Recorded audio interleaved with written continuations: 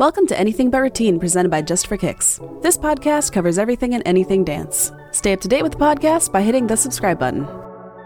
You can be anything you want. You can be everything you choose. Do not let it slip away. 'Cause if you never try it, you never know. Sam, I'm so excited to have you here today. Can you tell us a little bit about yourself? Yeah, so I live in Cincinnati, Ohio, and I coach a high school dance team here in Reading. I've coached, I'm going on my 6th year coaching. I love it so much. I started the middle school here, and we've kind of just grown into a bigger, we don't have a lot of youth dance in this town. So that's kind of what we're on the journey of doing. We started as a high school team, and they were kind of self-run. I didn't go to high school at Reading, so but I actually went to high school at our rival high school. So. Oh, that's neat. So you've been there 6 years, and Yeah. Were you on a team when you were in high school? Yeah, so I danced all through high school. I started when I was little at a studio, and then I took some time off in kind of the middle elementary time. And then I was on the high school dance team where I went to high school. So in Ohio, is there a state association that oversees dance? So when I was in high school, we competed through the UDA circuit. Okay. There's a decent amount of that, but Reading, we go through a showcase. It's SCAU. They are in Ohio, Michigan, and Indiana and Kentucky, I believe. So they're kind of growing as well, but more on a smaller scale compared to like UDA. It's more country nationwide. Yeah. What's really unusual is, I'm on that National Dance Board, and we are trying to get states to do state associations that are not affiliated with any other business. Like I run Just for Kicks, but I also started Minnesota Association of Dance Teams that is it's nonprofit, and it's separate from all the businesses. So now in Ohio, do you guys compete? How many, like you said, your season is 11 months? Yeah, so we are, trying to do some tryouts now. We actually start pretty much when school lets out, practice over the summer, but we compete through April, the 1st of April. Okay. So, it's just interesting from state to state how different it is. In Minnesota, we're more considered like a sport. So we have a season, and it runs mid-October till the end of till mid-February. So it's like basketball season or football season or whatever. And then we have a 2-month window in the summer where we can see our kids. And at first, when that changed, I hated it because I was used to the 11-month out of the year. Yeah.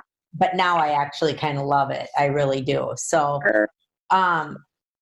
so what do you think has helped you, build your program so far in your short tenure as 6 years as a coach? The demand in our town is high. We have a lot of kids looking to do dance. We live in a smaller town. For instance, our graduating class, I think, has under 100 kids this year. So you are a small town. Wow. Yes. Yeah, really small. And where I came from, Deer Park, is 5 minutes away, and it's the same. So we're in a smaller town, but our community in general, there's a huge want for dance, which is great. At Deer Park, where I'm from, again, 5 minutes away, they have a youth dance program. They have all kinds of stuff. So when I came over and started the middle school team, every year since, they've been begging for youth dance in the area. There's not a whole lot of other than Deer Park surrounding areas with youth dance. So I think that the interest has just been there. And then they started the position for the middle school coach as voluntary. I did a voluntary position for the first 4 years that I coached. So I think that's that way everywhere, I swear, Yes. and then after a while, then they start realizing it's, I know. Yeah. So how you were saying how you guys are like in season with your sport, they don't consider us a sport here. They consider us a that's like most states. I don't think, and we're kind of in a gray area where we're not really a sport. We're in between, So, well, you had asked me to talk about, okay, so what your question was how to set standards within your program that reduce parent entitlement to almost nothing. Okay, so setting standards. And my daughter's here too. Maybe we can talk about this. Hi. I think it's building. I think it's building a culture that you start over time, and it doesn't happen overnight. But building that, that base, so that parents realize their kids are going to be a part of something greater than themselves. It's this organization that you're creating. And I always do a parent meeting every year, and I talk about all of our goals, all of our traditions, and that we run, one of the things I talk about is I run a tight ship. Expect it, and I even talk about things like nobody gets a bye, and one of the things I say a lot is just like you need discipline if your child doesn't come home for curfew, I need discipline if she doesn't follow the rules or do whatever. And, we just talk a lot about on this team, this is how we operate. And, I think partly once your program gets rather established, the parents will see what you're producing and that you're teaching more than just dance. You're teaching life lessons and all those type of things. So, anything you'd want to add on that? Just the whole culture thing is what's... I always like what you say when you talk about how it's the little things that matter too, like what they look like when they're going into a competition and, expecting stuff that doesn't seem like a big deal. Everything's a big deal. Yes. They sometimes say, don't sweat the small stuff. And I always say, do sweat the small stuff, because it's the small stuff that added together is going to make your team have class. I always say there's no substitute for class. So we think about things like our public image. We think about public service to the community and just ways you can give back and make your kids better people. And I know we already do enough. So adding that on is like, are you kidding me? But it is all those little things. And sometimes once you've started that, your kids will take that on, like we had some of our seniors last year, they're volunteering at the YMCA in the summer at the daycare, once a month, giving their kids dance lessons. Then we had kids that were reading to the grade schools and serving lunches in the summer and things like that. So I think they start getting it, that it's about giving back to the community too. Mm-hmm. So, and I feel like the other thing that's really important is to treat your program like a business, like you want to have a brand, you want to have, what do you stand for? And what are people, when they hear the name of your team, what comes up in their mind? And it's a brand. And, even all the way through the parents, how the parents support it. So, I think parent support is a huge thing of a program. I remember when I first started coaching, we couldn't get anybody even to go watch us, because I've been doing this a long time. It's been a long time, and people didn't support their kids the way, in some ways it was nice, but, because now it's gotten to be like helicopter parents at times, but you've got to get that parent support. And I think it's really a cool thing. So, now you're saying, how do you teach kids with no dance experience how to dance? Now, if I had that when I first started, that's kind of how I started. Mm-hmm. But a couple different things. If you want to start a Just for Kicks youth program in your area, let me know. We could talk about that, because we do your programs. But that's not why I was doing this. I think that if I were to take a team, I would probably do more visual things and less skill type things at first until you do it, because they can't learn how to do some of these hard things. Like drill team is a lot easier than jazz, So if you were doing, palm moves and visual, kick moves are easier than jazz, I feel. I agree. So you definitely start simpler, and, there's so much virtually, especially right now during COVID, but so much virtually they can learn. So encouraging them, but I would try to start some type of a feeder program. So by the time they get up to high school, they do have those skills that you need to. For sure. Because I feel it's almost impossible to take a, a 9th grade, 10th grader that has never danced and get them to where you'd want them to be. We used to do it, but it was a whole different level. That quickly. I think Yeah. like kick wise, yeah. You can learn to kick. You just got to get flexible, Right. Yes, there's so much, and strong. There's so much technique behind that, but not the same, if they don't have that ballet based training, Exactly. of course is going to be harder, but yeah.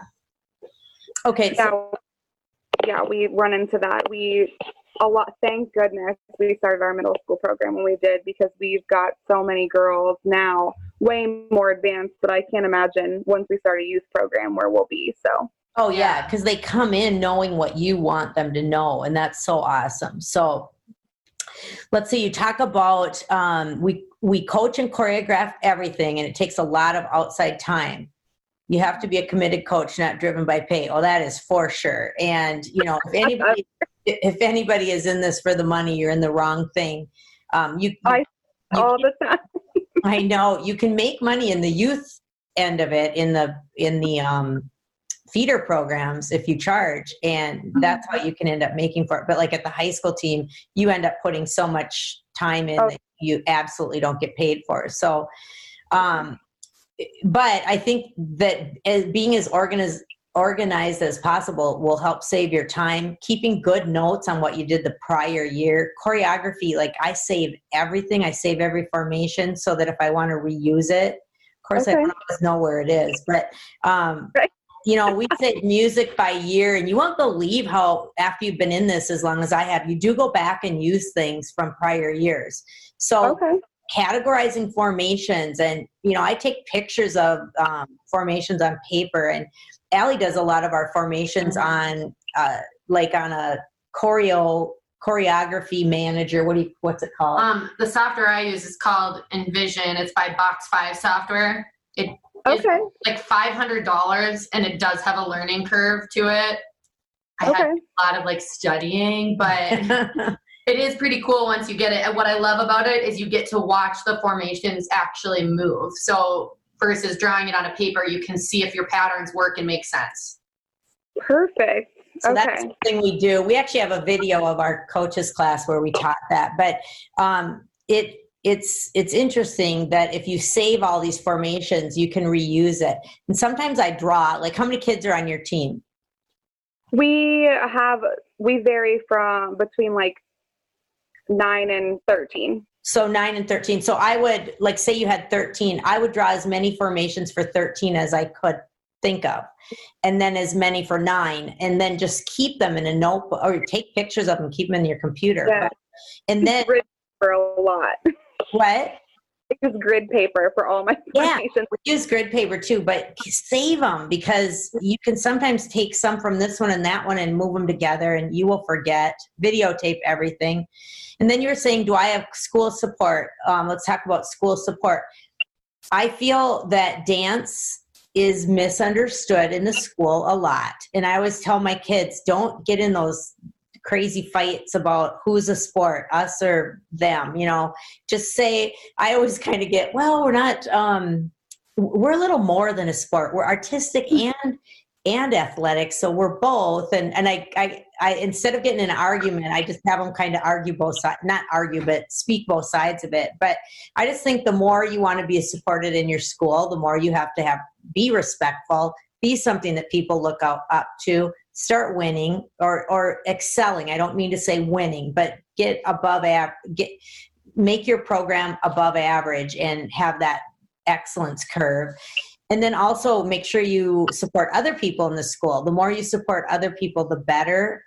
I feel the more you can post on Facebook, Instagram about your program, the more they're going to get recognized in your community.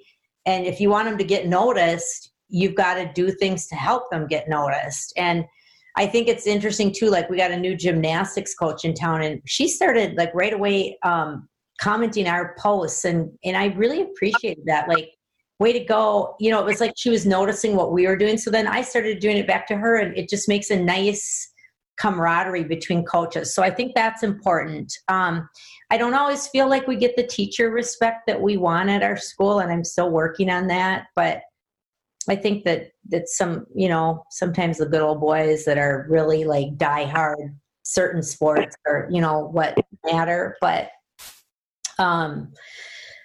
so setting standards, we talked a little bit about that. I had my team come up with I wish I had it in front of me and I don't, but I had them come up with a list of on this team, and it was stuff like, they just started shouting it out. We show up. On this team, we try. On this team, we're committed. On this team, we're positive. Oh, I love that. And like by the end, I was almost crying because it was so cool. Like they came up with so many things. Can you think any more? On this team, we work harder than the other people. On this team, we support each other. We support each other. Love that. Yeah, and it was really neat. And then I took everything they said and I put it on a card for them. Like I typed it up and stuff. And it was just neat. So then, I spoke at our sports boosters and I had written it up to show the people there. So that's kind of like a PR thing too. And one of the guys, can I take this for my son? He coaches soccer and he would love this. And I was like, oh yeah, that's great. Because teamwork, it's the same on any sport, so I think you need that image. You need that the team has to be fueling themselves to want to have a great culture. It can't be you just leading it. It's got to be all the kids within. And once you get that culture built, and I'm sure you're well on your way if you're in your 6th year, but, sometimes you got to come up with like I have a friend that coaches hockey and his thing is always sweep the room. Like you want to leave everything a little bit better than you found it. And so like this year, our mantra with our team was #dial it up. Like anything we do, we want to do it a little bit better than, like we said, we're going to do it 30 times. Let's do it 31. Like say we're talking about push-ups or something and say we're running doing so many kicks, let's add 5 more on. And if we're going to try to be really intense, let's try to up it just a notch, so that or if we're going to be tight, let's try to be a little tighter than everyone else. So we just talked about dialing it up and that helped us to up our game, so to speak. So love that. Do you do like a different mantra every year with your team? Yeah, we do. We try to do that. And I love that to be a little kid driven. This one was me that drove that one, but sometimes the hashtag, what was the one they had the year before? This Taylor's year. It's our time. Our time is what it was. Our time, because one day at practice, somebody said, they just said it. And then that became our mantra. It's our time to become what we want to be, or our turn, or something like that. And that ended up being our mantra for the whole year. So, I think you can take any saying or any concept and turn it into your, what you're trying to do. And then our parents even started saying it last year. They were like, they made a big, when we went to state, they made a big thing for us to drive through and it said #dial it up. And I was like, no, that's so cool. Like their head football coach is PJ Fleck and his is row the boat, and oh, I love that. Yeah. And so it's always in everything they talk about and the whole fans say it, so it's kind of neat if you get a mantra with your team. And I love that. So what else have we not talked about? Standards. No. Some of the biggest things that I've been listening to your podcast for a couple of months now. Some of the biggest takeaways that I've gotten are just the little things on, because we started essentially from scratch, just trying to take those next levels by ourselves. We have so many competitors that have 15 coaches on their staff, so we're really trying to kind of harbor all of the advice that we get and be able to split it between 2 or 3 people until we have that ability to have more coaches and staff and things. Hopefully we have great parent support. My girls that are going to be seniors this year they'll be the very first to ever go through Reading, all 6 years of dance that we've ever had to offer. So we've already kind of got our mantra for the year, just be legendary, because we had a song back then, and we're carrying it over to now. So it's kind of cool, but we're really ready to take things to the next level. And looking into starting the youth program this year is what I really wanted to do. Hopefully COVID doesn't knock that dream completely over. I know. It's been crazy, hasn't it? Oh. It's been so crazy. So we're really just trying to dial in and take all the advice on how to go from just the two of us, because we can only have as many helpers and coaches as my school will allow to be around my kids. Right. To kind of make it this, and we do have some administrative support, which is great, because I do believe that the more we grow, the more bandwidth we'll have as far as being able to bring on more people. So it's just interesting to go in this season. It's neat that, just keep learning as much as you can learn. Right now, the advantage during COVID is that there's so much online, So we do a coaches conference every year in Minnesota, and we usually draw between the three of them, probably about 500 coaches between three camps. And this year we can't have them because of COVID. So we're doing it all online. But the cool thing for me is that I've been able to get speakers that I've never been able to get before. In fact, I have the Ohio State strength coach from your state. Really? Yeah. Awesome. I took a class from her in Vegas, and now she's going to do a class for us at our virtual convention. And she was her name's Kim Daly. Okay. Yeah. And then she's a different last name, Bagdley or something. So, I'm excited to have her. So that's neat. But yeah, so just try to absorb as much as you can during this time when there's so much online, because you can do it at home. You can do it. I took a conference virtually a couple weeks ago, and I was like cleaning while I was taking the conference, but I learned so much. Yeah. So that's a great way to do it. So just keep learning, and you're going to get, I think you've done a lot in 5 years, and I appreciate you being on our program today. I so appreciate it. It's been fun. Like I said, I've been cramming since COVID. I'll turn on, I'm a podcast listener anyways, but this is the most, coaching is by far my biggest passion in life. I truly believe I was called by God to be a coach. I really do believe that. So I do a lot of research and reading and podcast listening, and your podcast has been the most broad and beneficial as far as advice goes, as far as coaching. So I really appreciate what you guys are doing. I really That's so sweet. I'm glad you make these and you wonder if anyone ever listens. But I think coaching it's tough because you're oftentimes the only one in your community doing what you do, And so it's nice to have the support of each other. So, well, thank you so much, Samantha. It was great having you on today. Nice chatting with you. It was nice talking to you. Thank you guys so much. I hope you have a good Monday. Thank you. Bye-bye. Thanks for tuning in to the Anything But Routine podcast. Be sure to subscribe, and if you enjoyed this podcast, give us a 5-star rating. For more Anything But Routine content, go to justforkicks.com/anythingbutroutine.